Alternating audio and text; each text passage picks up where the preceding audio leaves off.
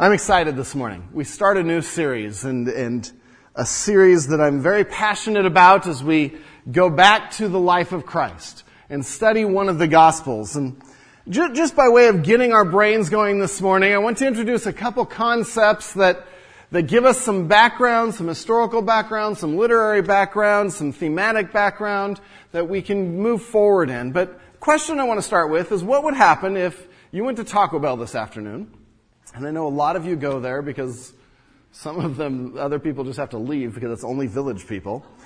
But if you go to Taco Bell and it's filled with people you don't know, and you just get up and start clearing people's tables for them, what would their response be? What are you doing? I'm not finished.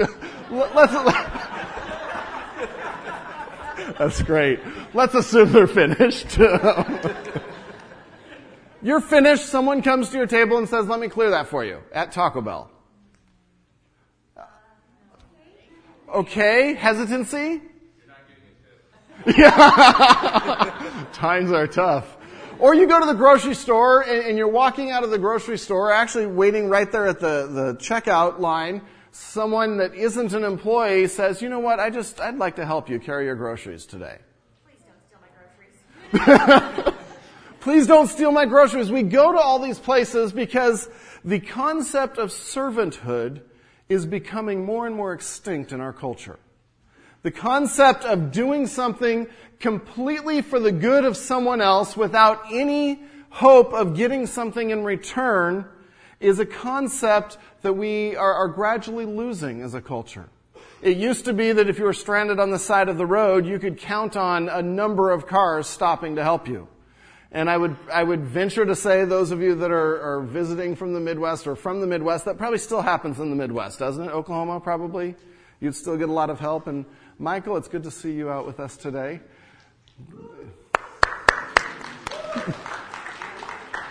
Got tired of the snow already.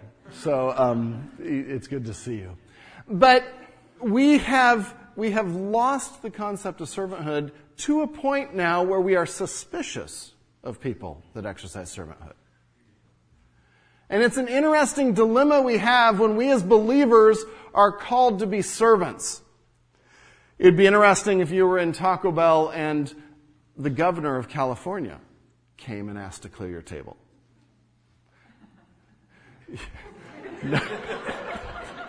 Not getting into political statements.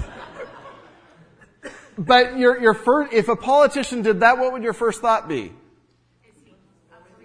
Is he up for re-election? He wants my vote. And so we start to suspect, especially when someone of authority does something that is far beneath their authority.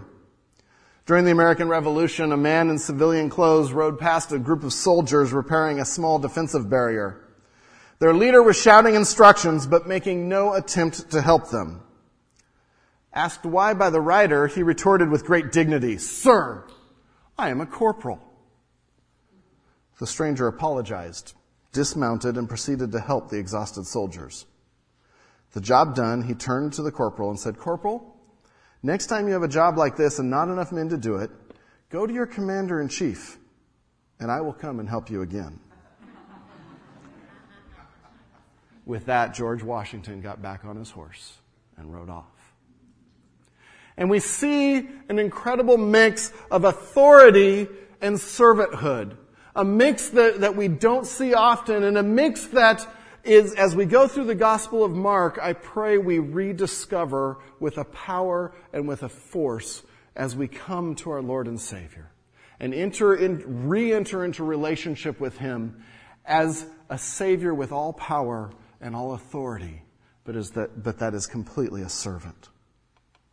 The title for our sermon series as we go through the Gospel of Mark is When God Chose Sandals, a walk with our servant Savior through the Gospel of Mark. And the title it represents so many of the themes that we'll encounter in Mark. And as we go through the morning, I want to quickly hit a couple of the words of the title and explain it, because at first you might say, Ron's lost it. Sandals. I didn't wear sandals, so that's good. No fire today. That's good. But the title captures the essence of the Gospel of Mark and the essence of how we know our Savior through this Gospel. And I pray that as we study, it's not about knowing about Jesus, but it's about knowing Jesus and entering into relationship with Him. But to do that this morning, I want to hit just some quick hits on Mark. And we can't spend a lot of time on these things. But what's the main point of Mark? And turn with me to Mark chapter 1. And let's start with verse 1. And we'll hit the first verse and the key verse in the Gospel of Mark. Mark chapter 1, verse 1.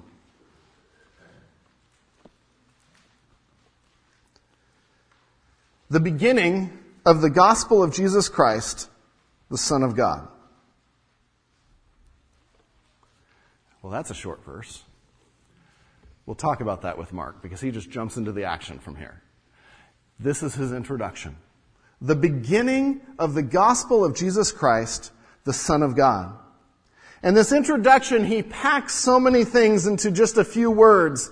He's beginning to tell us of the story of the good news. And the word for gospel there means good news or evangel. And it means to share news with someone, oftentimes a victory on a battlefield or a king issuing an edict or an instruction to his kingdom. So it had an official sense. Could be a favorable report about a significant event. But the word was always used in a significant proclamation. And so Mark, right at the beginning, says this is a significant proclamation from the King. It's about Jesus Christ. And like we've talked about as we went through 1 John, the word for Christ there is not Jesus' last name.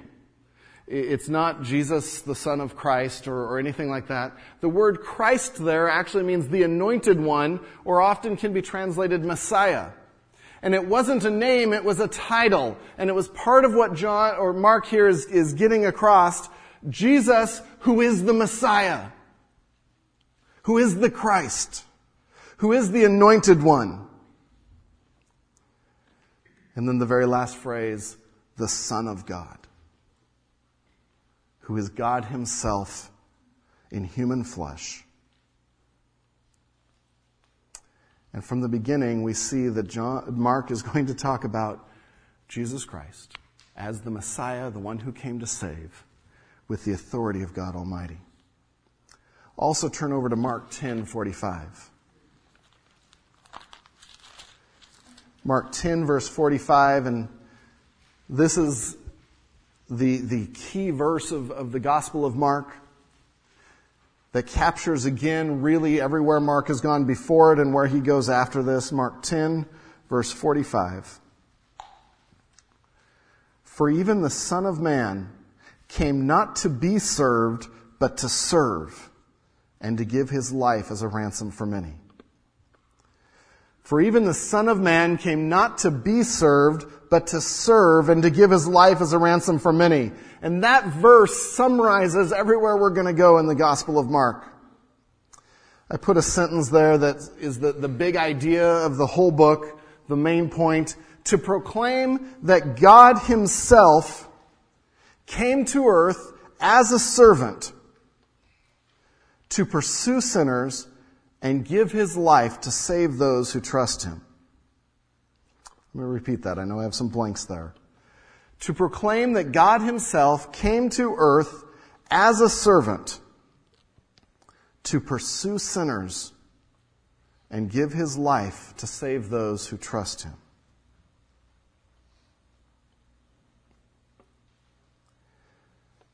When God chose sandals, a walk with our servant Savior.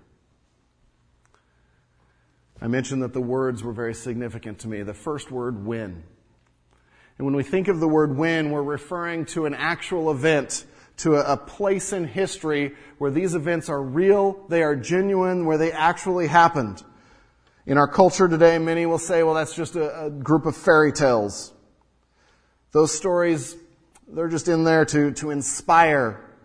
But as you know from when we talked about Scripture and the inspiration of Scripture and the inerrancy of Scripture, We know that these are actual events, and we know that from outside collaboration as well, corroboration. But this is a real story of a real man who really came as God to save us. Some quick vitals on Mark that will help us understand what's going on. The Gospel of Mark is oftentimes referred to as the Gospel of Action. The Gospel of Action. And one of the words that you'll see in your Bible is the word immediately, or now, or this happened next. And it's a word that is used more in Mark than the entire rest of the New Testament. The Greek word for that is outhos, and it means immediately. And Mark is using this to create a gospel that is sort of quick moving. It would be like if I said, okay, what did you do this weekend? Now, come on, tell me. Okay, that's great. What did you do this weekend? And you tell me, and we go, what did you do this weekend? And we're telling a story, and you're getting involved, and assuming I let them talk. And you're hearing it, and that's the tone of Mark. As he's quickly hitting the story, it's the shortest gospel that we have, but it is not a condensed gospel. It's short because Mark chose what material to put in. Oftentimes his accounts have more details than some of the other Gospels. So it's not abbreviated, but it's quick and it's to the point. It's the half-hour sitcom instead of the 2-hour movie, because he just wants to get into it. 42 times he uses the word immediately. 150 times he uses a tense in the Greek that we call the historical present, that he's talking about historical events, but he uses a present tense to do it. And Jesus comes, and Jesus goes, and Jesus heals instead of healed, came, and went. And it's all part of an intentionality to keep the reader engrossed in what is going on, to bring us in to the real life of Jesus Christ. Mark chooses things that are very specific to his goal of showing the servant Savior. And so we don't see a lot of the long teachings of Christ in Mark. We see those in Matthew and in Luke. In Mark, we mostly see the action. So this is the action flick of the Gospels. And he moves right through it. But in that action and in what God is doing as Jesus, we find incredible truths as we walk with our Savior. The author of Mark, we actually don't know for sure. The Gospel never says, I, Mark, write this. But early church history, and we have no reason to question it because the internal evidence in the Gospel doesn't contradict it. The external evidence doesn't contradict it. But early church history ascribes Mark to John Mark. Do you remember John Mark? Read about him in Acts with the Apostle Paul and Barnabas as he went on one of their missionary journeys with them. But John Mark probably wrote this from Rome, and probably with the influence of Peter. The earliest manuscripts we have, the very earliest, actually still have according to Mark at the top. Not as part of the text, but as a title that the early church put on it. And some of the early church fathers in the first century also wrote that Mark wrote this as an interpreter for Peter. And so we have pretty clear indications that it was Mark. One of the interesting things is, if the church was making up someone to write it, you probably wouldn't choose John Mark. You would probably choose an apostle, maybe Peter, since he influenced this. And so John Mark wrote this, and thinking through John Mark's story is just an interesting thing. Last week we read the story of Peter when he got out of jail, and he went to the house where they were praying, the house of Mary. Do you remember this? And who was Mary's son? John Mark. And John Mark was probably a teenager about that time in Acts 12:2. When he realized this, being Peter, he went to the house of Mary, the mother of John, whose other name was Mark, where many were gathered together and were praying. And so John Mark had associations with Peter early on, and he was part of the church and part of the founding of the church as a young man during those formative years. I mentioned Paul and Barnabas took him on their first missionary journey, but that didn't end so well. Partway through, he deserted them. And later, when it came time to a second missionary journey, Paul and Barnabas ended up splitting over this because Barnabas wanted to take John Mark on the next trip with him. John Mark was Barnabas' cousin. And Paul said, no, he is of no value. He's of no value. We can't go through that again. And so Paul and Barnabas split ways. And so John Mark's story includes failure. And it includes difficulty.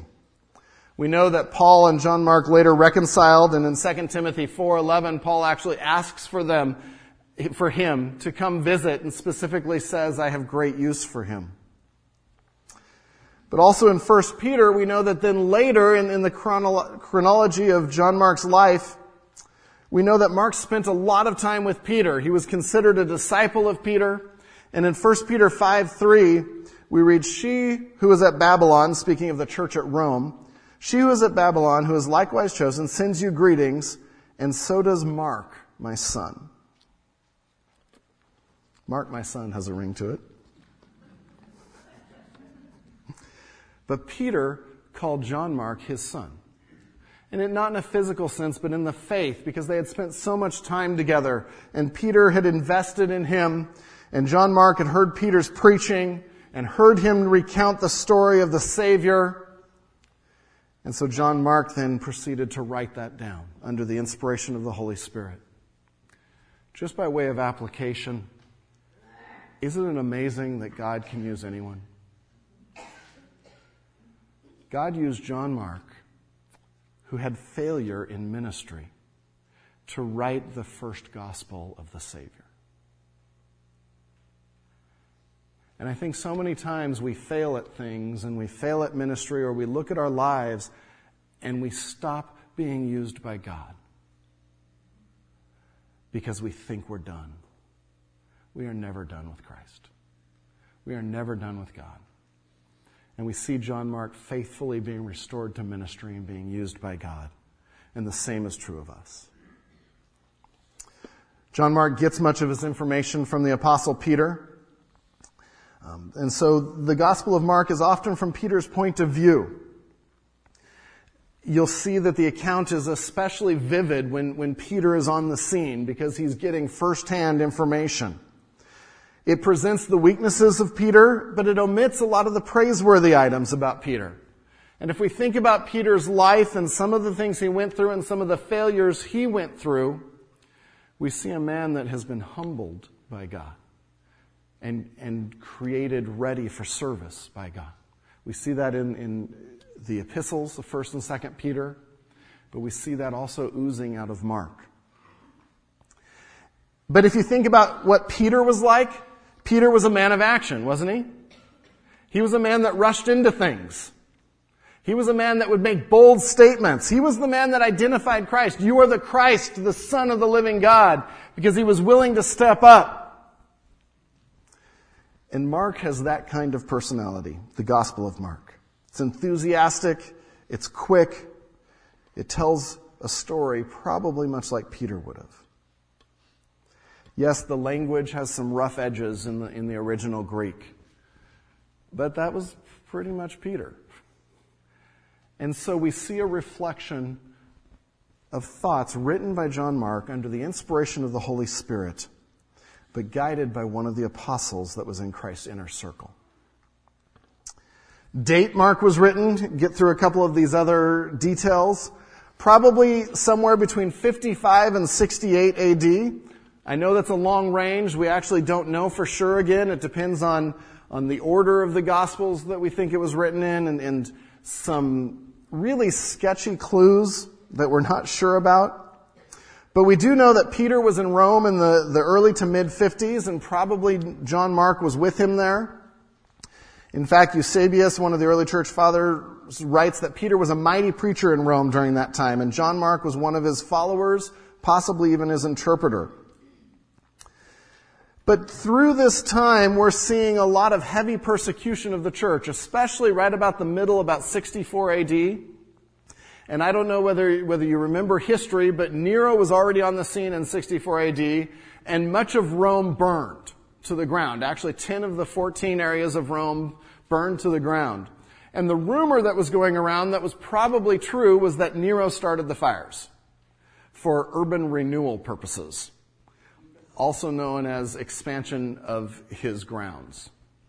And he probably started those fires, but he realized that that was not the impression that would work well with his people. And so he came out and at first he tried a whole system of giving food and giving handouts to try to win the people back, but the rumors persisted. And so in AD 64, he realized he needed a scapegoat. He needed a scapegoat. And so there was this group of people that believed in Christ called Christians. And he blamed the fires on the Christians and proceeded to go on a rampage of persecution on the Christian church. Not just for that reason, but that became his excuse to tear at the Church of Christ and to brutally murder and brutally torture members of the church. And so that was all around the time that Mark was probably written.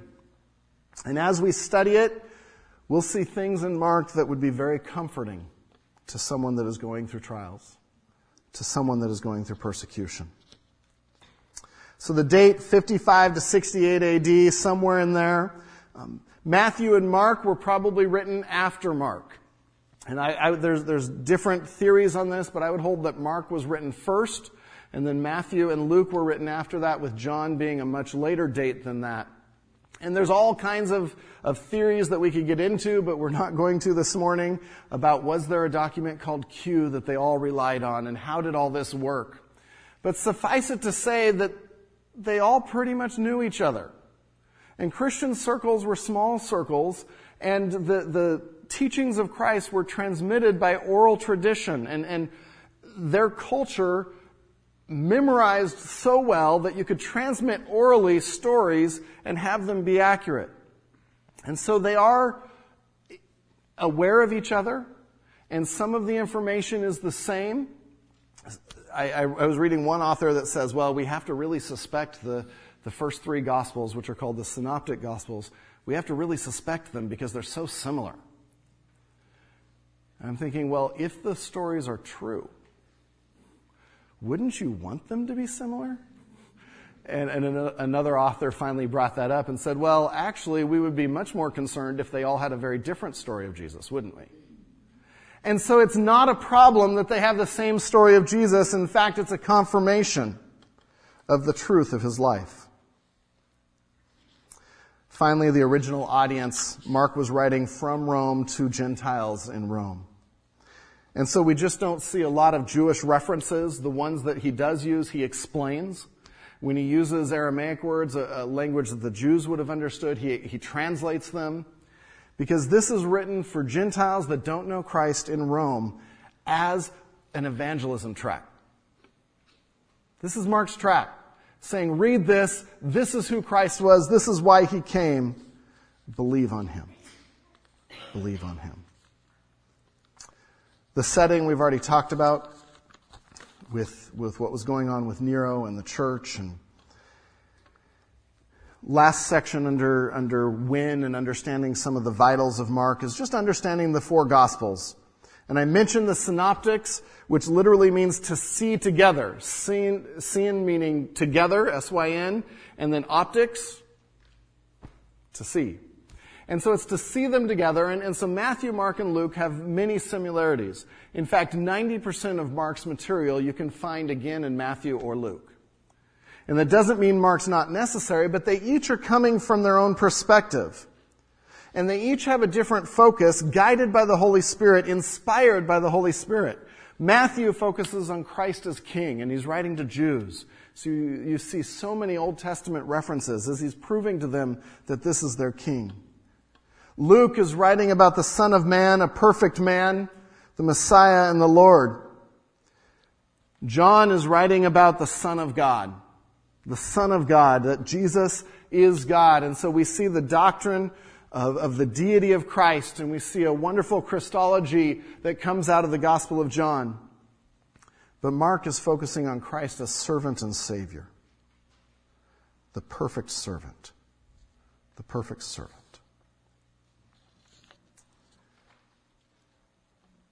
So what are the themes? What are the themes in Mark? And I share these because as we read the accounts of the life of Christ, Mark has been very intentional in weaving these themes throughout. And if we know to look for them, we'll see them. If we don't, then we can miss them, and they're just a bunch of Sunday school stories. The first theme is that Jesus is the Son of God. Jesus is the Son of God and has authority over all things. Out of our title, this is the section that the words God chose. When God chose. And as we study Mark, we're going to find, especially in the first half of Mark, he keeps hitting the authority of Christ over and over and over again. And he says he has authority over the elements. He has authority over creation. He has authority over the demonic. He has authority over sin.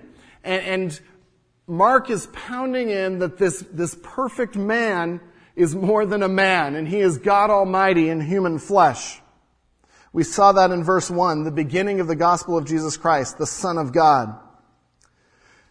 In Mark, we have 20 miracle accounts, more than any other gospel, even though it's the shortest, because Mark is intentionally showing that God is all-powerful.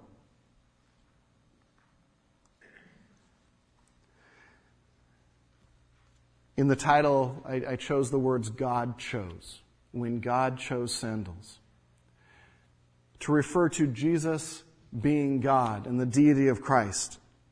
And the word chose referring to his authority, that this was his decision. It wasn't something he was duped into, but he chose to come to earth and to humble himself and to be found in fashion of man to die on the cross. And so we see the incarnation by his choice out of Philippians 2, 5 through 11. But also when we think of the authority of Christ, that theme is powerful to a people that are going through struggles. That theme would resonate with a people where Nero is starting to kill off some of the people they know and some of the members. Because it's a reminder to come back to, no, God hasn't lost control.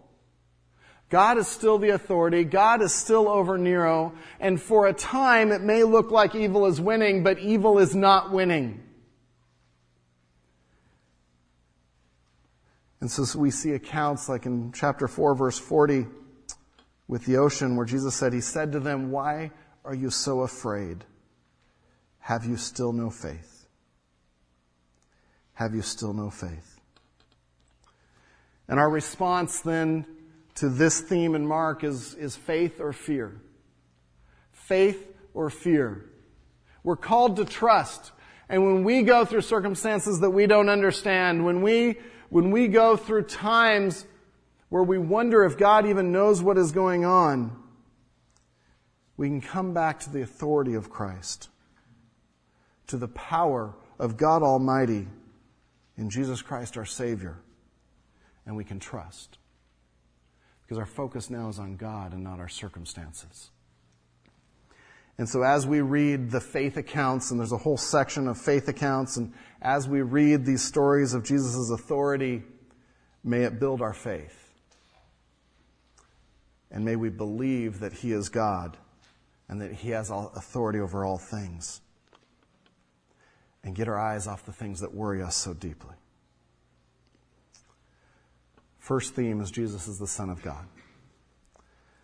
The second theme is Jesus is a servant and is fully human. Jesus is a servant and is fully human. He takes on the title Son of Man, which affirms his humanity.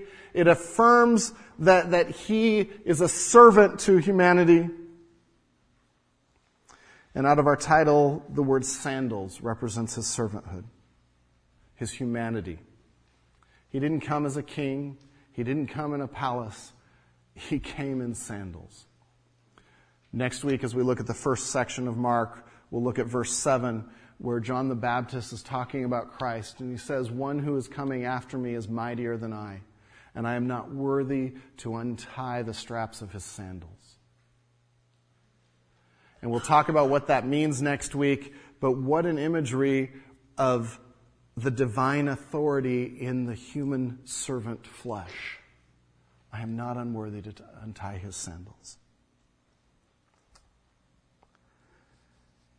In the key verse that we read, Mark 10:45, for even the Son of Man came not to be served, but to serve, and to give his life as a ransom for many. And the word for servant is a word that means that a man is not at his own disposal. He is his master's purchased property, completely at the whim of the master. He's bought to serve the master's needs. He's at the beck and call of his master. The only business a slave is to be about is the master's business. And that's the imagery used of Christ. It's fascinating to me that as I was reading and as I was studying and even looking for songs for this morning and looking at hymns and worship songs, very rarely is the topic of Christ's servanthood addressed. Little bits here and there, but in worship we tend to worship grand themes, don't we? The majesty of God, the holiness of God, the might of God, the love of God, his incredible work on the cross, which is the ultimate act of servanthood. But when it came to praising Christ for his servanthood, there wasn't a lot. And this is just my own conjecture, but I wonder if that's because we don't really resonate with that part of Christ. We don't really like that part. I mean, we like it for him serving us, but if you go to where we have to imitate him, oh no.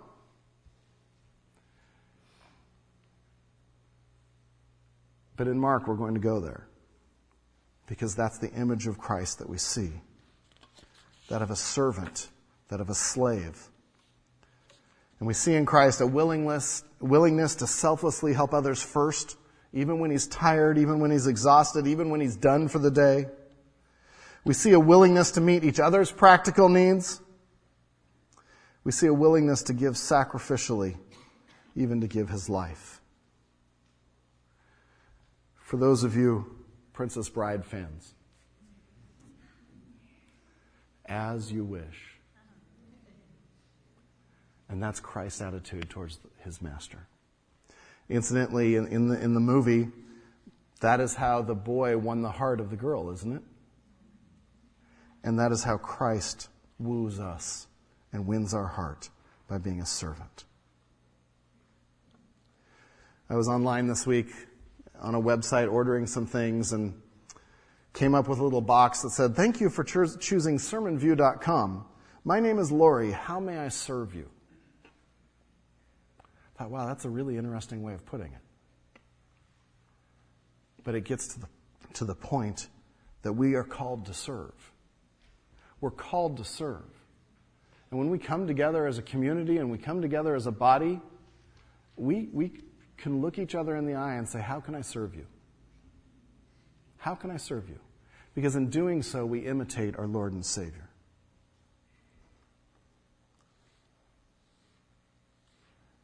When God chose sandals. The next few words, a walk with our servant Savior. And the third theme that we see in Mark is a call to discipleship. A call to discipleship, not easy believism. And we'll see that Christ keeps bringing up his servanthood, and he keeps bringing up, and you guys are supposed to copy me. And you guys are supposed to do this. And his call to discipleship is repeated over and over, and we'll look at some of the connections because he repeats it. And he calls again and again, but it's always with the concept of denying ourselves and the difficulty of discipleship. In Mark 8:34 and 35, and calling the crowd to him with his disciples, he said to them, "If anyone will come after me, let him deny himself and take up his cross and follow me." See, cross-bearing is a part of walking with him, and the words I chose was a walk with our Savior, to denote discipleship, that we are to walk life with him, we are to walk in his steps, we are to imitate him. And this series isn't about head knowledge, it's about knowing our Savior. It's about our relationship with him. The other evening, Mark and I just took a walk around the neighborhood, holding hands, talking about some things we needed to talk about. It was a time for me to mentor, a time for me to instruct, away from some of the other distractions. And that's what God calls us to in the Gospel of Mark, to walk with our Savior and get away from the distractions and follow. And finally, the last theme, when God chose sandals, a walk with our servant Savior. We see the theme of that Christ is our Savior.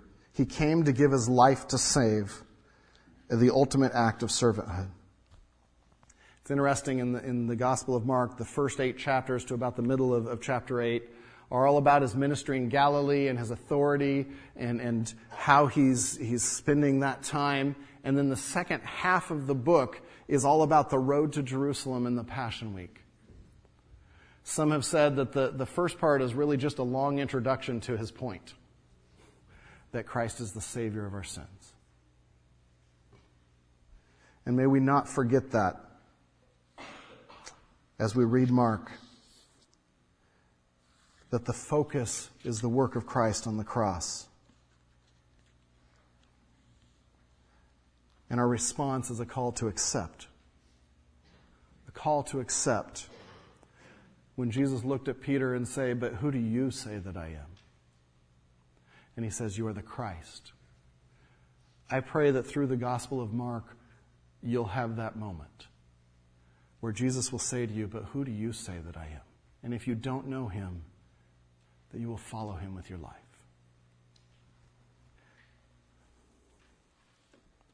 Just by way of ending, some practical advice. How do we keep Mark from becoming a series of Sunday school stories? Here's the thing. Most of the stories in Mark you've heard. You've heard the feeding of the 5,000. You've heard the walking on water. You've heard his death, his crucifixion, and his resurrection. So how do we keep that from being, that's just a set of Sunday school stories? And 4 points, 4 questions that I would encourage you to ask. The first is, how does this help me spend time with Jesus? How does this help me walk with Jesus? And specifically, through this story, how can I know Jesus better? Not about him, but how can I know him better? To intimately know his attitude as a servant, to understand him better when he says, "Not my will." See, Mark, even though it's the gospel of action, it also includes more emotional language about Jesus than any other gospel. It includes more for us to get to know who he was than any other gospel. When you spend time with someone, you start to take on their characteristics, don't you? Spouses start to do that, children with their parents, pet owners and pets. Just think about it. First question, how does this story that I know help me spend time with Jesus? Second question, how does Christ want to disciple me? One of the themes is a call to discipleship, and we see him instructing his disciples and taking these events and using them specifically to teach his disciples how to walk with God. So how does Christ want to disciple me through this story? What lesson is Jesus communicating that I need to apply to my life? How will the truths change how I live? And we're going to see teaching on a number of subjects, including money and divorce and relationships and all these practical subjects that Jesus is working through. But how can we apply them? Third, what is God doing to accomplish his plan of redemption for his glory? What is God doing to accomplish his plan of redemption for his glory? You may say, well, what do you mean by that? See the big picture. The big picture is that God is working to redeem creation to himself. So how does this story fit in that? These are not just an isolated set of stories. And as we begin to see that, we begin to give glory to God, we begin to know God. And finally, 4, how does this story connect to the one before and after? And this is where I think it's just really cool to go through the Gospels. And sometimes we're going to take 2 stories at a time because the evangelist Mark has put them together on purpose. And by connecting them, we see truths that we don't when we look at them alone. An encounter with the servant Savior will transform our lives into servant worshipers. as we go through when God wore sandals or chose sandals, I pray that it's just that encounter, and that we as a church become servant worshipers that follow our Lord, recognize His authority, that are disciples, and that completely worship Him for His work on the cross. Let's pray. Lord God, our Father, I pray that you would bless our time as we study your life. Lord, may it be transforming. Not just a set of stories, but a relationship with the Creator of the universe, who stooped to become a servant. Lord, challenge us with this series. Comfort us with your authority. Step on our toes to be servants, to be like you. Lord, we ask for you to work in our church. In your name, amen.